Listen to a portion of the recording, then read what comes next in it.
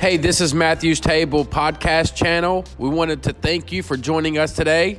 Hope this inspires you, builds your faith, and reminds you of who you are, but more importantly, whose you are.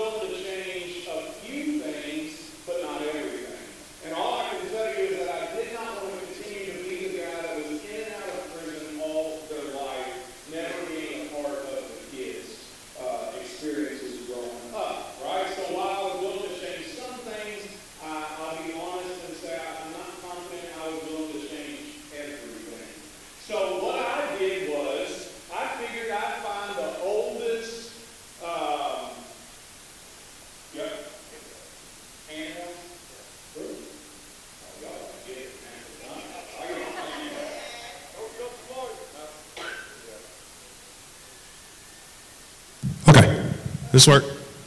Can you hear me now? All right. So what I did was I decided that I was going to find the first guy that I felt like I could get over on. So I found a guy that was around 68 years old, heavy set, just looked like he didn't know, he wasn't hip to any of the new stuff. So I was going to be able to speak a certain language and do certain things that he'd know nothing about. And that way I could just kind of get over on him, right? Like you know what they say fake it till you make it, right? I was going to play the game. I was going to get the heat off of my back. I was long enough to get back to doing the things that I wanted to do my way. So I learned the lingo in recovery, and I said the right things, and I would do all the right things and repeat the things they told me to repeat and show up to the places they told me to show up, make all the meetings they told me to go to. And I also would meet with him weekly at his house. Now, here was more evidence that I was fixing to get over on this guy. Is when I would meet with him, we would sit in his kitchen at his kitchen table. He would be shirtless and odd, and he had 2 poodles. And I thought, here we go, I'm going to get this guy, right?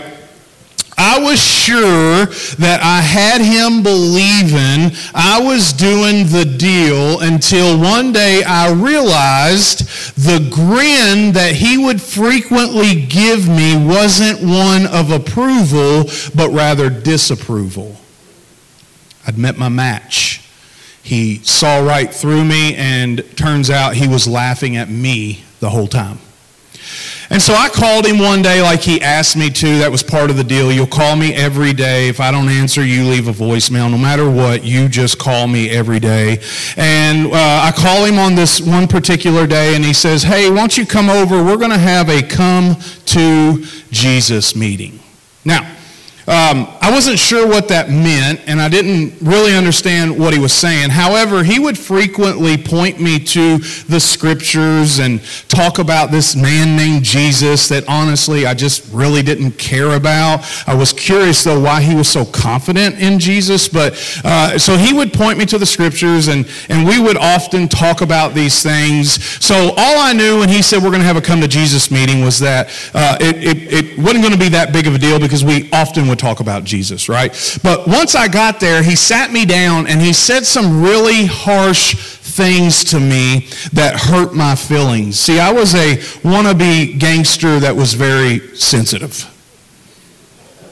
So we started having a candid conversation, and he implied that he realized that I was being fake. I wasn't being honest. And then he even had the nerve to challenge me on my cussing and called me ignorant.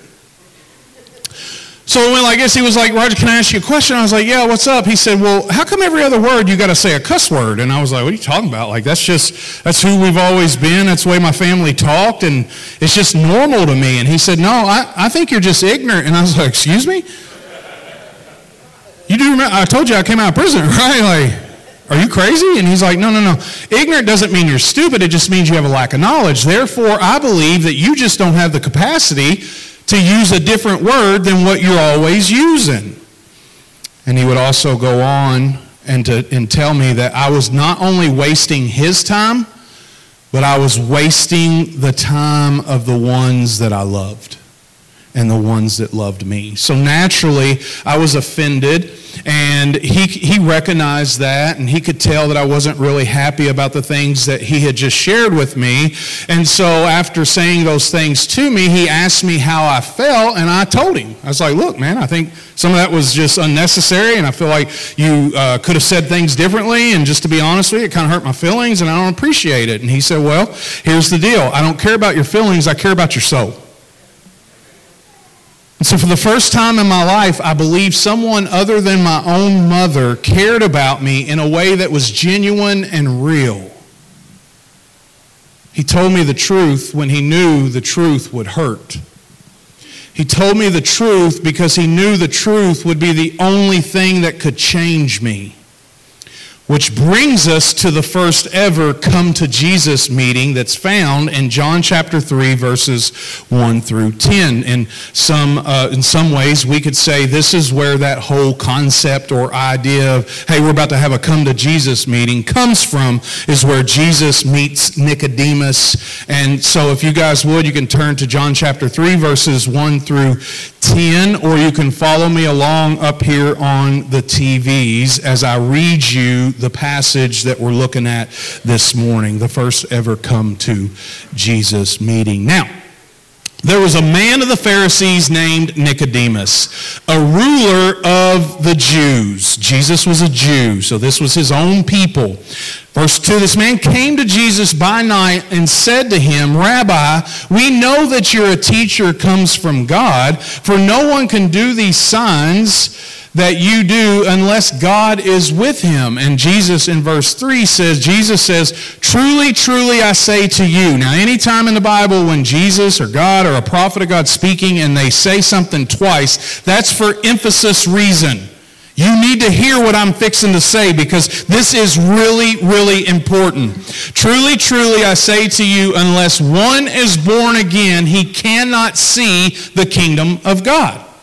Nicodemus said to him, how can a man be born when he's old? Can he enter a second time into his mother's womb and be born? And Jesus answered, truly, truly, I say to you, unless one is born of water and the Spirit, he cannot enter the kingdom of God. That which is born of the flesh is flesh, and that which is born of the Spirit is spirit. Do not marvel, don't be surprised that I said to you, you must be born again. The wind blows where it wishes, and you hear its sound, but you do not know where it comes from or where it goes. So it is with everyone who's born of the Spirit. Nicodemus said to him, how can these things be? Jesus answered him, are you the teacher of Israel, and yet you do not understand these things? It's the word of the Lord. Amen. And so let's do a quick profile just so we understand who Nicodemus is and why this is important, or it wouldn't make as much sense. So I'm going to explain to you quickly. Nicodemus wasn't just a religious man. He was a religious leader. He was one of the top Jewish religious leaders of his time.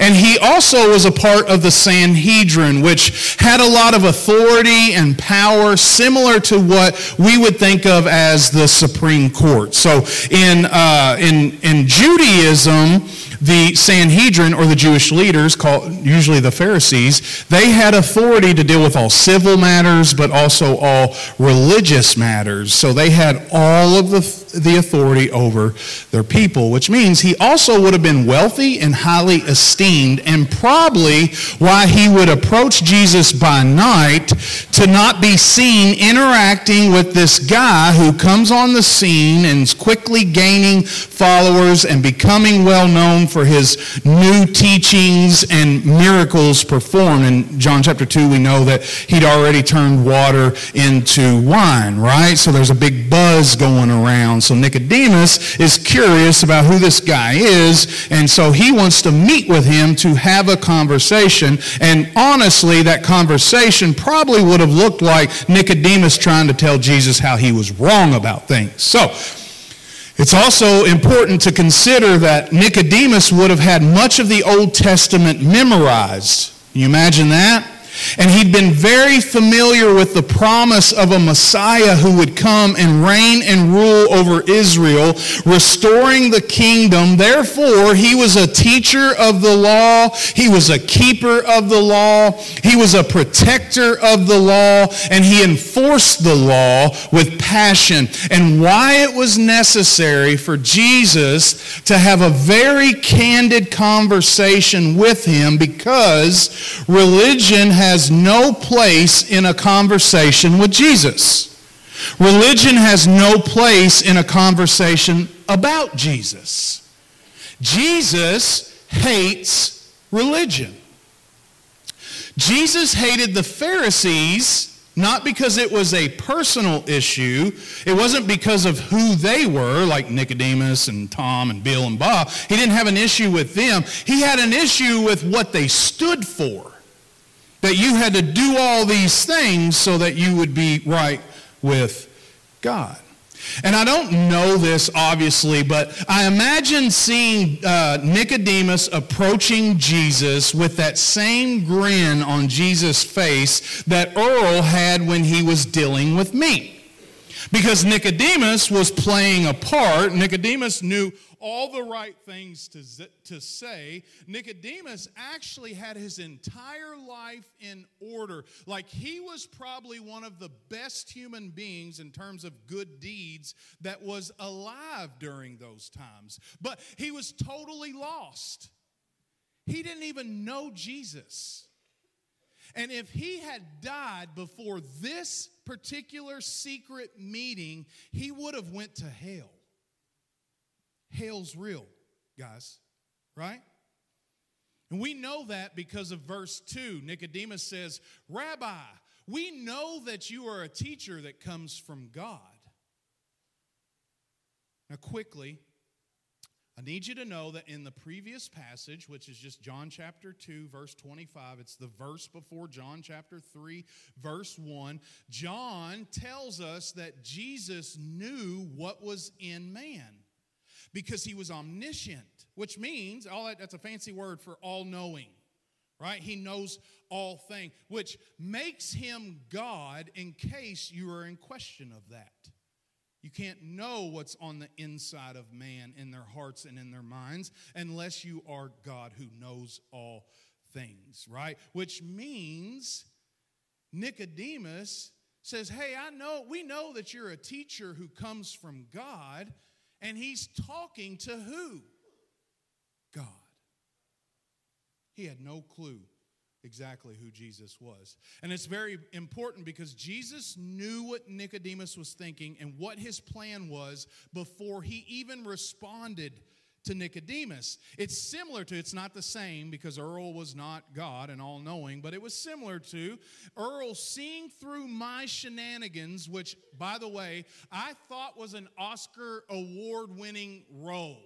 Like, I really thought I was getting over on this guy, right? But thankfully, by the grace of God, Earl was a Christian, and Earl knew that addiction and alcoholism is a life and death situation. He sat me down to tell me the truth because I, too, was on a highway to hell and didn't even know it.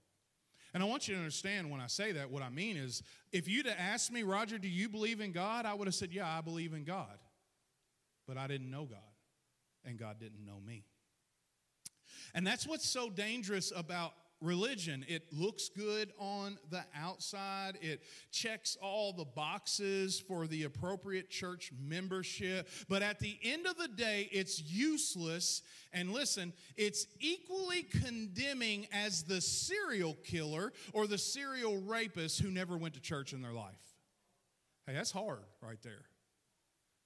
Right? So there's Adolf Hitler and there's Mother Teresa. Every one of you would say, well, surely Mother Teresa went to heaven, but Adolf Hitler didn't. When in reality, and this is just for example, it's not because I know Mother Teresa didn't, but if Mother Teresa did not trust in Christ, she too would not be in heaven. Guys, that's hard, right?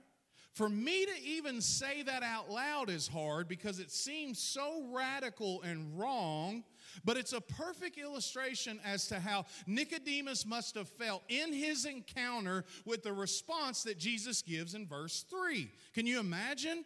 Nicodemus is approaching Jesus, and he's like the ruler of the Jews and the leader of his religion, and here's Jesus doing things that is outside of his religion. So in his mind, he's like, I'm about to give this dude the business. Right?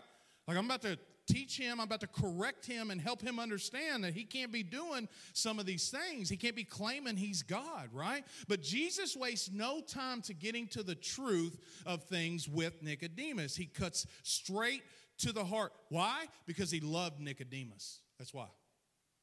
Verse 3, Jesus answered him, truly, truly, I say to you, unless one is born again, he cannot see the kingdom of God. Right? So yeah, you think I'm a teacher that comes from God, but you don't even know anything about God because you've yet to be born again yourself. You just follow a bunch of commands and do well at it and ask everybody else to look a lot like you because you think you're the standard when, in fact, Jesus Christ is the standard. Right? So this would have been mind-blowing and offensive to him. Like Jesus just tells him the truth. He gives it straight to him. And he says, look, you don't know me. You only know about me. Therefore, you can't see me for who I really am because you've not been born again. What that means is you don't have sight because you aren't right. Well, Roger, I've prayed before and I've said some things. And I know my cousin Susie, man, she's just passionate about Jesus. And I just can't seem to get there. And it's like, yeah, well, it's because you don't have sight. Because you've yet to get right. Well, how do I get right? Trust Jesus. Believe in Jesus, right? Jesus. This is important, and I want you guys to hear me say this. God, we've already talked about, he's all-knowing. John 2:25, he knew what was in man. And that means Jesus could have selected anybody he wanted to have this conversation with, yet he doesn't have the conversation with the prostitutes and the tax collectors and all of them. He has it with church folk. He made that decision before it ever took place that day Nicodemus would approach him so that he could make sure to have the conversation with somebody who thought they were religious, that they were a part of the church, so that we, the church this morning, could steer clear of making the same mistake that Nicodemus did. Because you can't argue, well, Jesus had the encounter with Susie or Bob or Tom, and they weren't religious, so surely there must be a mistake. No, he had it with church folk. So church folk could later say, man, I need to make sure I'm not Nicodemus. Am I making the same mistake he is? And I can tell you that this confusion still exists today. And why? To be very frank with you, this is not a popular message, guys. Many of you aren't going to leave here and think, man, I just feel like I am, blessed and highly favored right now. It's just not. And I get that, man, but truth is truth. And I'm failing you if I'm not willing to tell you what's true, right? So I can tell you that there's confusion that still exists today, and why, to be very frank with you, by large, not all, by large, whole church-wise, not every church, but like Billy Graham used to say, one of the greatest evangelists of all time, he said 85% of the cars parked in church parking lots on Sunday are going to hell and they don't even know it. They've been deceived. They think they're a Christian, and I'm going to talk about why here in a minute, but because they think they're a Christian, they think they're going someplace that they're not actually going. American Christianity is not a biblical Christianity. But before we go throwing stones at Nicodemus, right, like how could you have been so stupid? Like, gee whiz, you memorized the Old Testament. The whole Old Testament's telling us that Jesus is coming, right? I need some of you to see how what Jesus said is really no difference than what you've already been told. I'll give you an example. Quick show of hands. How many of you would identify as a born-again Christian? 3 of you? Great. Now, let me tell you why I did that. Because you're just as confused as Nicodemus is, and you don't even know it. Why? Because there's no such thing as a Christian who hasn't been born again. So to say that you're a born-again Christian is to say that I'm a Christian. Well, that's awful Christian of you. Was it times 2 or something? There's no such thing as a Christian who's not born again. So look, guys, I've done that 1,000 times. Bro, I'm a born-again believer, baby. You know what I mean? Like, that's better Christian than someone who else is not. I don't know. Point is, when you say you're a born-again Christian, you're saying that you are a Christian because there's no such thing as someone being a Christian who's not born again. Look, man, I'm just a born-again believer, like trusting Jesus to the best of my ability, right? All right, so let me show you how what Jesus is saying is to Nicodemus would be similar or different, or actually different than what you've been told by church people. Jesus says, you must be born again. You know what must means? Must. Like you have to. There's no negotiation or differences of opinion there. Like you must be born again. Versus what the church has told many of you, if you'll repeat this prayer after me, you'll be saved. Right? All you got to do is say this prayer, and trust me, you don't even have to come to church anymore. All you got to do is say that prayer. Or Jesus says you must be born again versus, how many of you in here want Jesus as your Savior? Just raise your hand, right? And people raise their hand, right? And then they'll tell them if you raised your hand, then now you're a Christian. So when they leave, guess what they think? They're a Christian. A lot of times there's not even a gospel presentation or anybody who in here wouldn't want Jesus as a Savior if hell was real? It's like, yeah, hey, that's a good idea. I'll take Jesus. Give me 2. Because my brother said he's a born-again Christian. That means he's Christian. Right? You must be born again. Versus, here's one here. Jesus says you must be born again versus, well, my family, they're devout Catholics, they're devout Methodists, they're devout Baptists, and therefore, since they always gave a lot of money to the church or spent a lot of time serving the homeless and doing all those things, I must be a Christian too. I identify as a Christian. You can identify to whatever you want. I won't even go there right now. I identify as a Christian, right? Well, Jesus says you must be born again. And this is the one that gets most people. Here's the deal. Jesus says you must be born again, and people say, I believe in God. Is I believe in God good enough to get to heaven? No. How do I know that? Because the Bible says that even the demons believe in God. So if the demons believe in God, are they going to heaven? No. You can't just say, I believe in God, and therefore I go to heaven, right? And so I'll be the first to admit that church people can be the worst people to deal with. However, I will say it's due to a gross misunderstanding of who the church really is. Bon Jovi used to sing a song about this. It said, you give love a bad name. Right? Like some of y'all are calling Christians that are Christians that aren't Christians, and then you're like, man, I'll tell you right now, if that's a Christian, I don't want to be a Christian. It's like, that's not fair. He's not a Christian. Right? It's obvious. Like he's doing things repeatedly for a long period of time that does not identify with what the Bible says is a Christian. I would say you give Grace a bad name, by the way. I would change it. Raj Jovi, and we would sing, you give Grace a bad name. So, in all fairness, we need to quit calling Christians Christians that aren't Christians. Stop it. Right?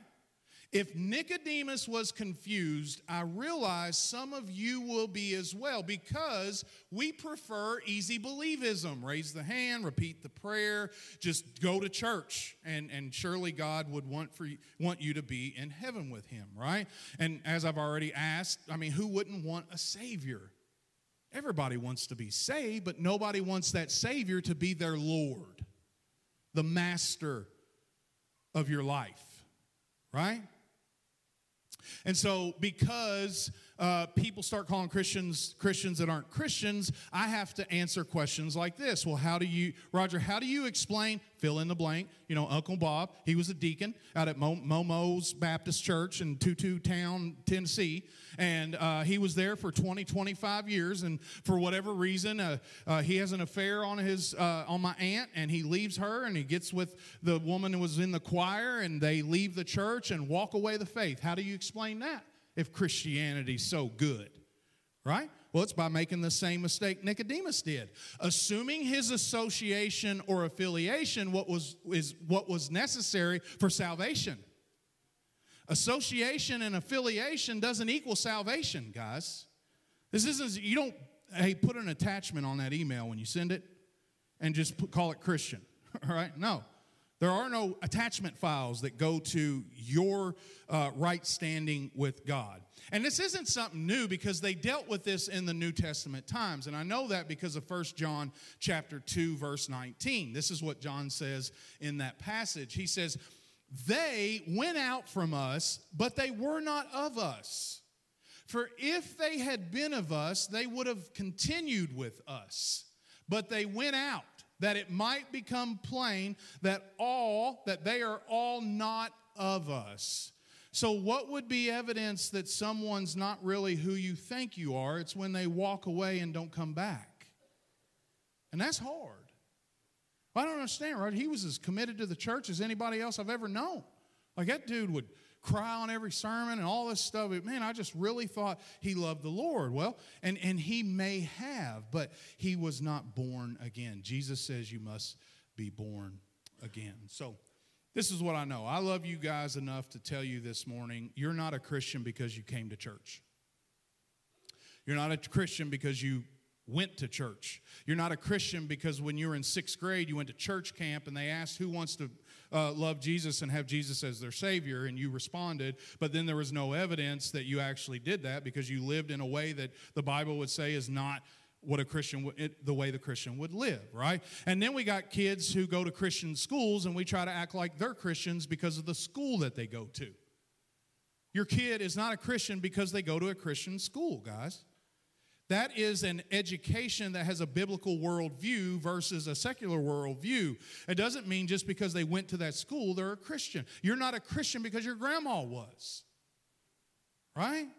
A genuine believer and follower is someone who's been born again and marked or distinguished by a new nature with new desires. You want to know how I know I've been born again?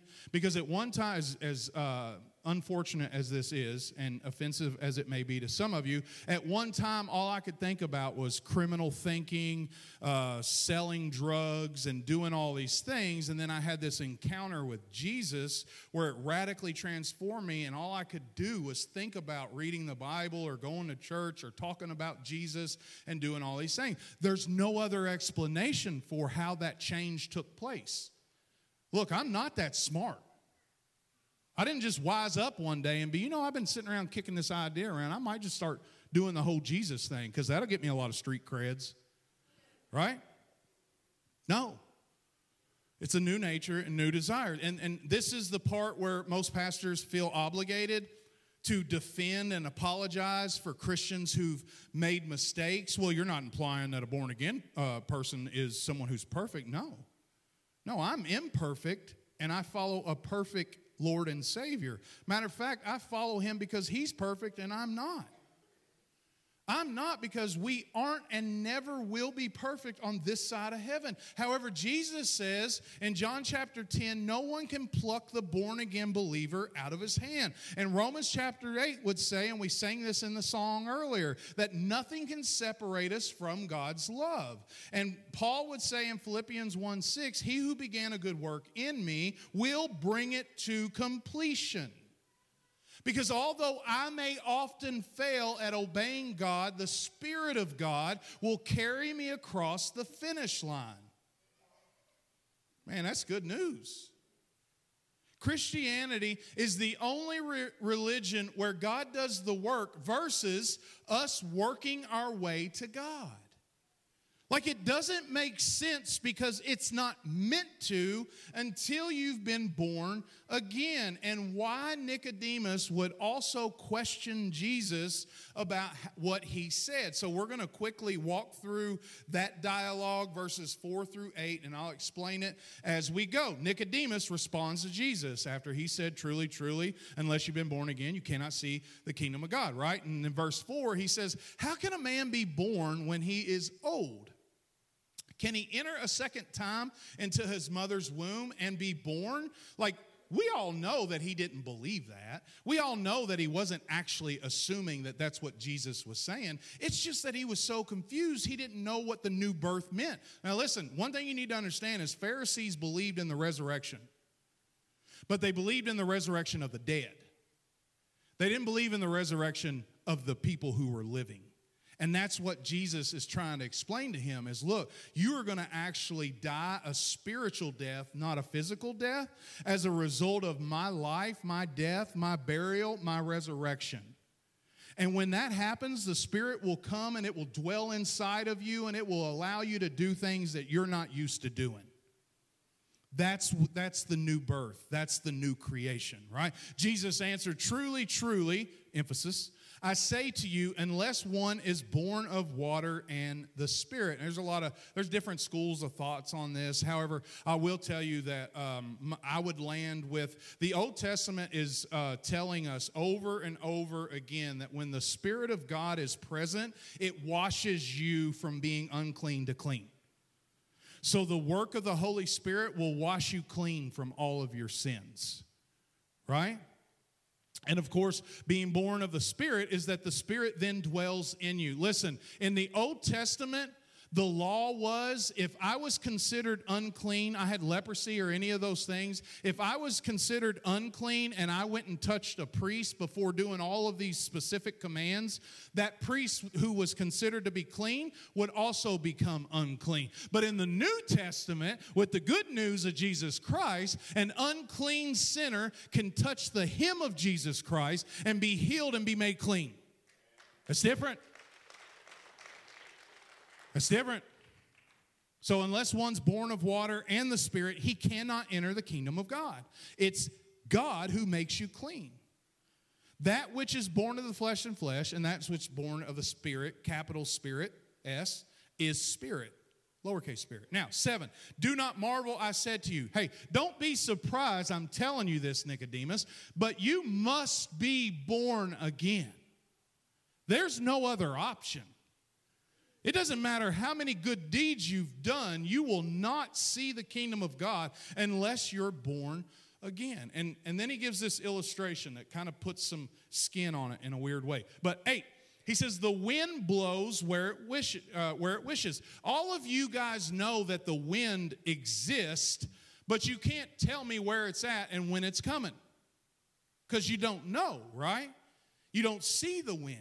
The wind blows where it wishes. You hear its sound, but you do not know where it comes from or where it goes. So it is with everyone who is born of the Spirit.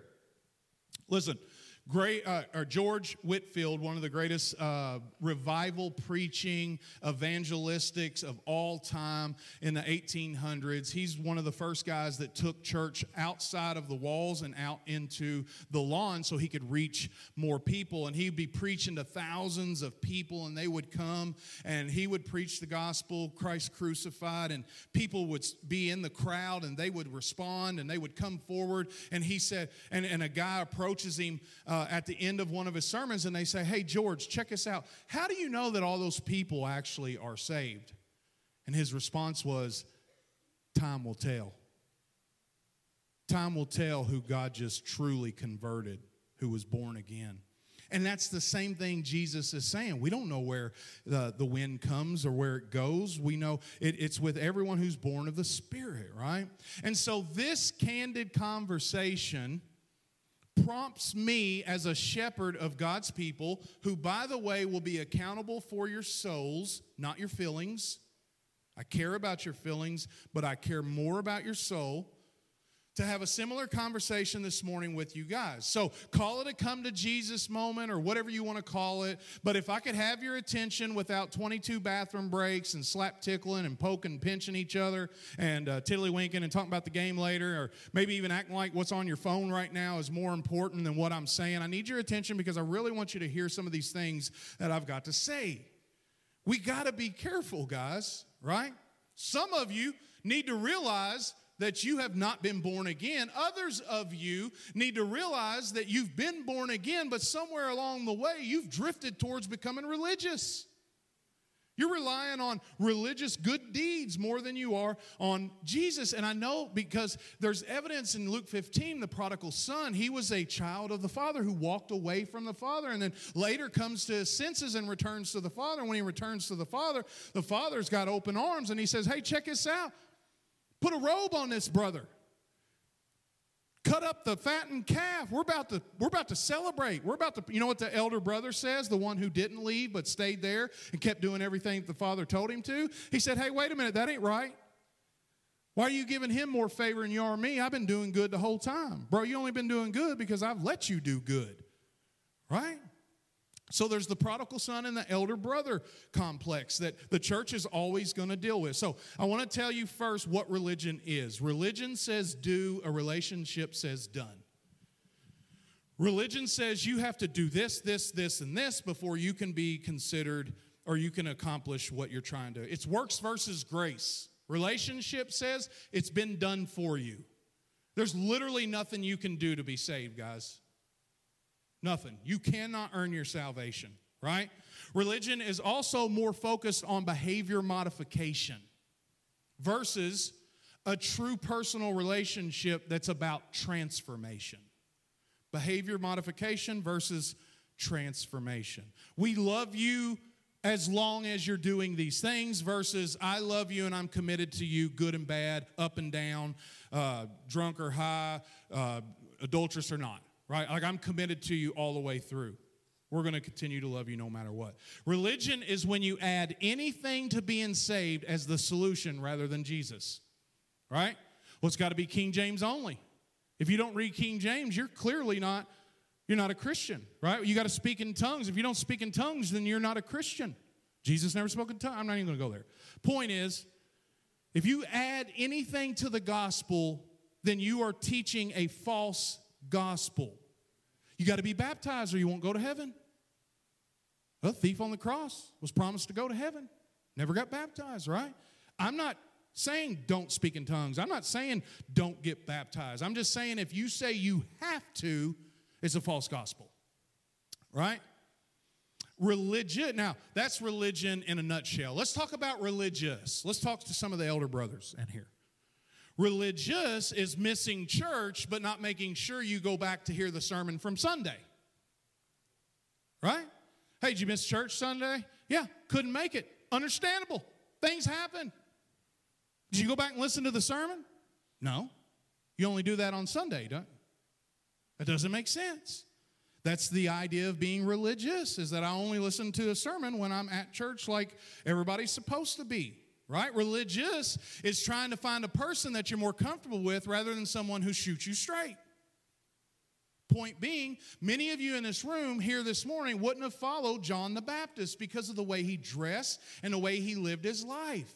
He wouldn't have had name brand clothes. He wouldn't have lived in Springbanks. He wouldn't have had a formal education.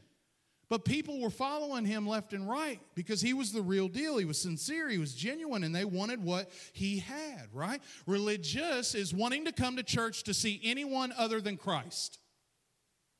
Well, I heard they had a really good band over there. I think I'm going to go over there. They got strobe lights, rock shows, fog machines. Heck, the pastor zip lines in from the back of the and it ends up on the stage, right? That sounds like a pretty good time. Something about Jesus, too. I don't know. I'm sure he's pretty good. Speakers, right? Or the musicians. Like, it's just a heck of a... Or your boyfriend. Well, if my boyfriend comes to church, then I'll go to church. If he don't go to church, I'm not going. Right? That's religious. You think you can only go when you want to see somebody other than Christ. Religious is being in leadership, but playing on your phones during the sermon. Religious is being in church leadership and playing on your phones during the sermon. Right? This one cut me like a knife. This convicted me. So much that last week when Nick was preaching, I came up here and sat in the second row.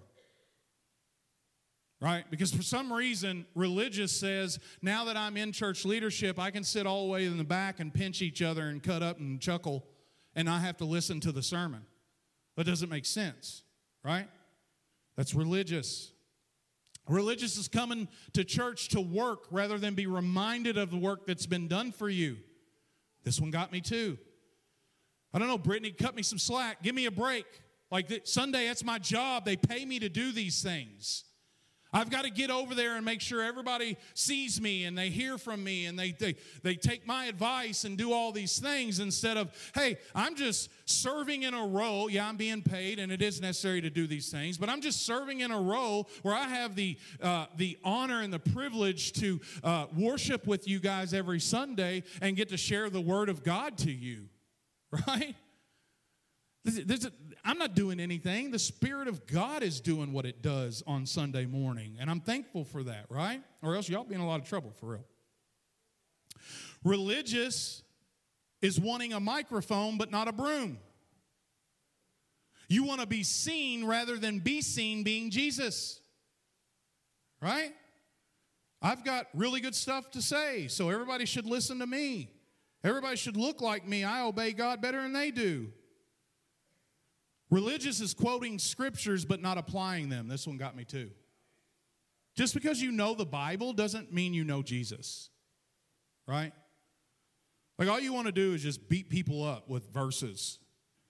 Hey, so-and-so told me the other day you was gossiping and I heard about it, and I'm just going to remind you of all the passages found in the New Testament about gossiping. Did you know that you talking to somebody else about me gossiping is gossiping? So try applying those same verses to yourself before we start talking about it. Right? You can know the verses, but it doesn't mean you know Jesus, right? Religious is when you become the solution instead of Jesus. In other words, all I know is I'm not feeling Christian, so I need to start doing all kinds of Christian things because based on my good deeds, God will be pleased with me.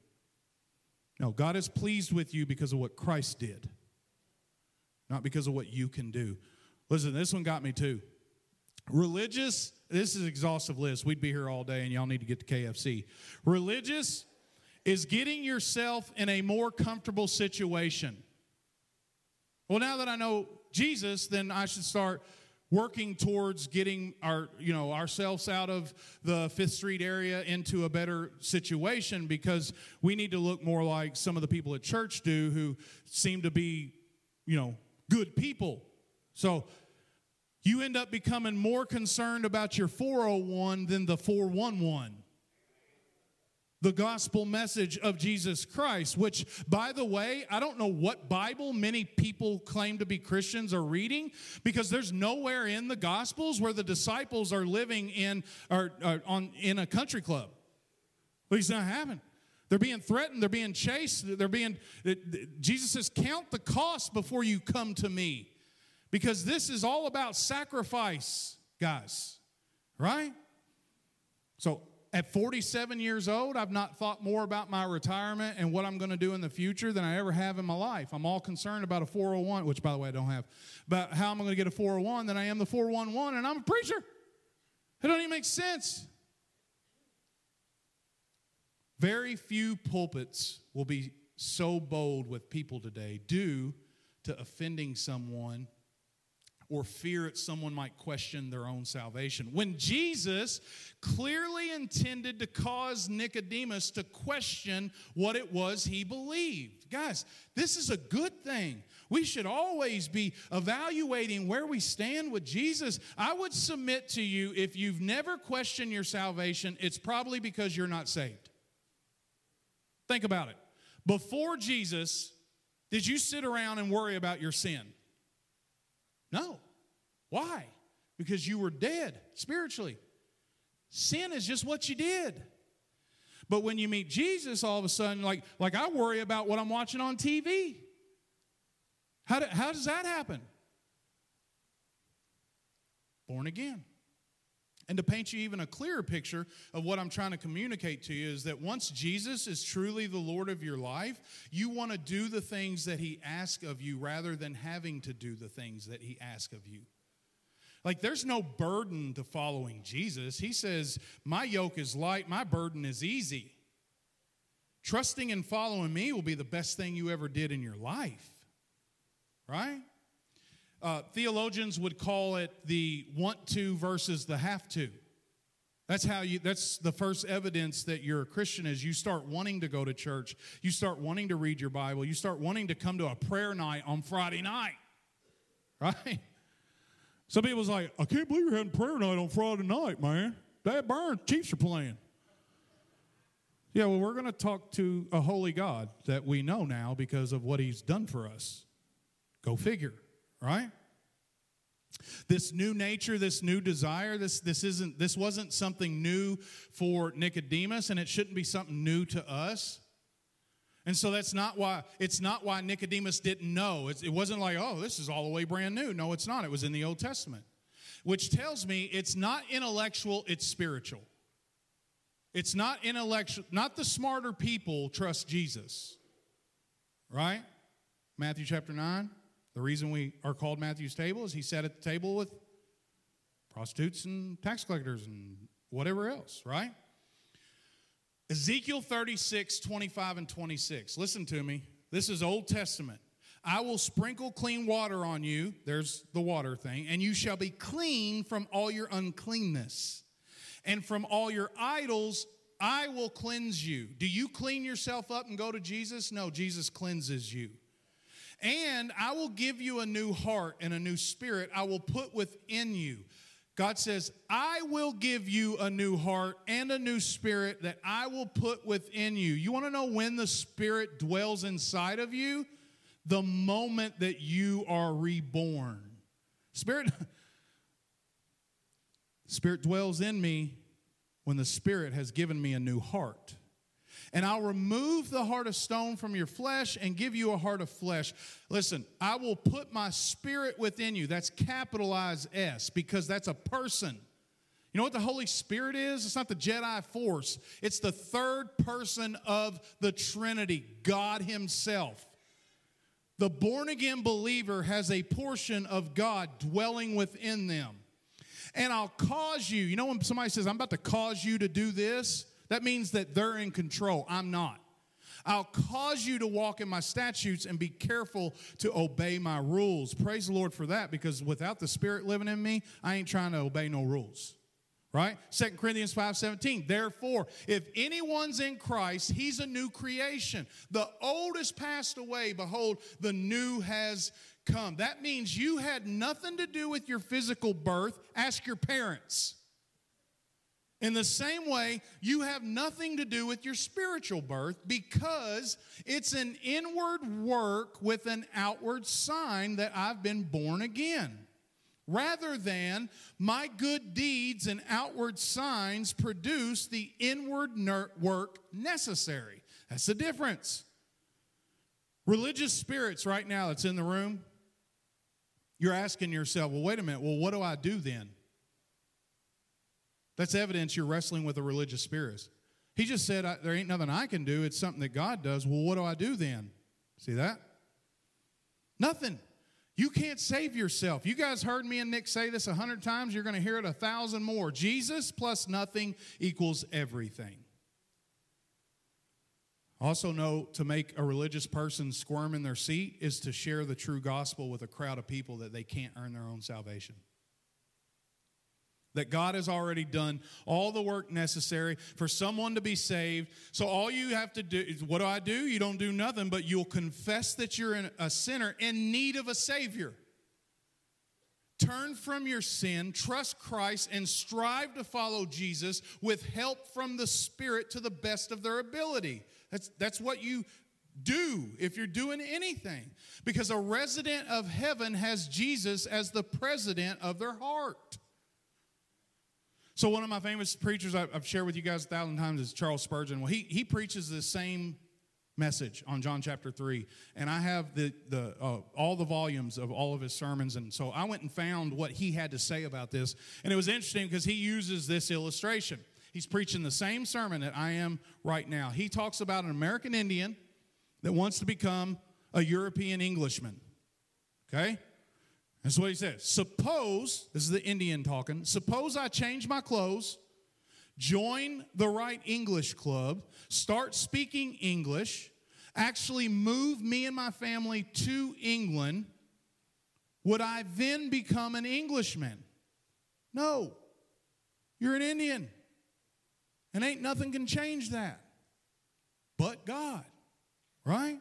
Because faith comes from hearing the message. Romans chapter 10. Faith comes from hearing the message. And it's hard and it's difficult because the gospel is offensive. It suggests that you're not good enough and you need Jesus. And so it's difficult for people to grasp because it's so contrary to our own nature. We want to do the work necessary to be good with God, and you can't. We like to rely on what we can do and see. But remember, like the wind that comes and goes, so does the Spirit of God to accomplish the work of God. That's the truth. And while we're on Truth is, oftentimes I am Nicodemus. I start going through motions. I default back to doing the Christian things when I'm not feeling like a Christian at all. That's my solution. Well, I should read more. I should pray more. I might call somebody and start talking to them more, right? I start playing the part. I start doing good things like a good Christian should, but only to feel better about myself. I start thinking what I do is the solution. I replace His work with my own. And on the outside, I'll look really good. I'll say the right things. I'll dress the right way. I'll go to all the right places. I'll make sure you see me doing what you think I should be doing, because I don't want you to think I'm anything other than what I am, when in fact I'm only what I am because of the grace of God and the work of Jesus Christ. So here's the deal. Truth is, some of us need to come to Jesus this morning, because we might know Him, but He don't know us. That's offensive. I'm just be honest with you, right? I hope that offends somebody this morning. So you can recognize that you are separated from God because you are outside of a relationship with Christ Jesus. Truth is, others of you need to come to Jesus because you've recently started relying on your own good deeds. Truth is, some of us need to have candid conversations with our loved ones and quit being lazy, making excuses to pacify our own consciences because we just trust that maybe they'll bump into a Christian one day that might share the gospel with them. When we're not promised tomorrow. What if tomorrow never comes, but Jesus comes today? You know where they go? I'm talking to myself, guys. I have lost family members. I can tell you that I do wish that the free gift of salvation was something I could sell to you, right? But it wouldn't be free, right? And here's what I know. There was a point in time where Jesus walked the earth, 33 years. He did ministry for 3 of those, literally. And during that time, He had 12 disciples, one which, by the way, think about this, like these 12 disciples, they're seeing Jesus do all these miraculous things. They're being blown away. He's teaching stuff that just has never been taught before. And they're like, what is going on? This is crazy, right? And like Peter walks on water and all these things happen. They had a chance to sell Jesus. They had a chance, and they did. His name was Judas, and he sold Him to the Pharisees so that He could be crucified. So you know who you are in that story? You're Judas. And so am I. If we had a chance to sell Jesus, we would, but it wouldn't be for public gain, it would be personal gain. I can't sell Jesus, but I can tell you about Him. So quickly, Exodus 34:6, the Lord passed before him and proclaimed, talking to Moses, the Lord, emphasis, a God merciful and gracious, slow to anger, and abounding in steadfast love and faithfulness. In Ephesians 2, verses 4 and 5 and 8 and 9 should be on the screen there. But God, being rich in mercy, because of the great love with which He loved us, even when we were dead in our trespasses, made us alive together with Christ. By grace you have been saved. 8 and 9. For by grace you have been saved through faith, and this is not of your own doing. It is the gift of God, so that, not a result of works, so that no one can boast. Guys, He's rich in mercy. If you think, well, if this is something that God does for me, then what do I need to do? You don't do nothing. He's rich in mercy. His love is overwhelming. If I could attempt to explain to you the power of redemption, the power of the gospel, it'd be like some stranger calling you and being like, hey, here's the deal. We've selected you to be the proud new owner of a $25,000 brand new car. You would immediately do what? Is this a scam? What's going on here? How can I know this is authentic? Because I can't afford that and I haven't done nothing to get it. It's the greatest thing that's ever happened to me. I can't afford to pay for it, which is the beauty of the gospel. You're being gifted something because God covered the cost. Jesus paid it all. That's good news, guys. And all of this is like, man, that was the sermon I shouldn't have picked to go to this morning. You know what I mean? Like, maybe I'll text Roger next time, make sure I go to one where I leave feeling a little better. But I mean, the whole point of this is like looking at the scriptures and seeing an encounter that Jesus has with Nicodemus, where Nicodemus thought he was good with God, and Jesus says, you're not. This is necessary. This should be preached more from the pulpit on Sundays. Jesus loved Nicodemus. And the point of me doing this encounter was so that we could all take a serious look at where we're at right now, where we stand with God. Listen, if you are separated from God and you are outside of Christ, you know. You know. And if being brutally honest with someone is hard for you about where they stand spiritually speaking, let me encourage you. Nicodemus later became a believer in Christ. And he was found participating with the preparation and the burial of Jesus after the crucifixion. You want to know what? Nick talked about this last weekend. Because Jesus shared scripture with him. Your homework this morning is to go read all of John chapter 3. Later on, we didn't have time. Jesus says, hey, look, Nicodemus, here's the deal. In the same way I'm telling you that if you are to have eternal life, you have to trust and believe in me, is the same way when the Israelites were in the wilderness with Moses, and God sent venomous snakes to bite them, and they became poisonous, the same way sin does. And he said that the solution for them was to look at Moses' staff. If they would look up to the staff, they would be healed, and they'd be set free from the poisonous venom. Is the same way that if you look up to this cross and you'll recognize that I am the solution and I'm the only thing that's going to save you from the poison that you're dealing with, then you can be set free too. Right? And so we're going to close this morning in song like we always do. And I'm asking you guys to reflect on what the Word of God says, what you've heard this morning. If you don't know Jesus, you need to get to know Him today. What do you need to do? Nothing. Nothing really, but confess that you're a sinner. Like, trust Him and quit trusting in you. You're not good enough and you never will be. And if that offends you, it just is what it is, because Jesus is what's good. The Bible says that God desires all men and women to be saved. He's done everything necessary for salvation. So if you don't know God, it's not a coincidence you're here today. One, He wants you to know Him. Call out, cry out, seek Him, right? Because you will be saved, is what the Bible. If you confess with your mouth and believe in your heart, you will be saved. That's what you do. Get to doing it. Others of you need to evaluate your walk and be sure that religion has not crept in, that you haven't become the elder brother that robs you of the intimacy with Jesus. Because religion robs God of all the glory, because man gets to do what they need to do to become right with God, when God can only do what needs to be done for you to be right with Him. God's done it all. He's here this morning. He's willing. His hands are spread wide open, inviting you to come to Him, and all you got to do is be willing to say, you know what? I desperately need you. I'm tired of trying to do things my way. The altar will be open. There'll be people here to pray with you. Know that God loves you and He desires a relationship with you.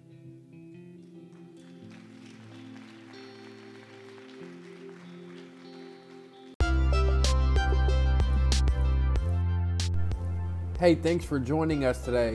A special thanks to those who sow into this ministry. If you'd like to partner with us financially, text all one word, Matthew's Table, to 73256. That's Matthew's Table to 73256. It's because of you this ministry is possible. If you like what you've heard, click the subscribe button and share it with your friends. You never know what God can do through your one act of obedience. Have a great week. We'll see you next week. God bless.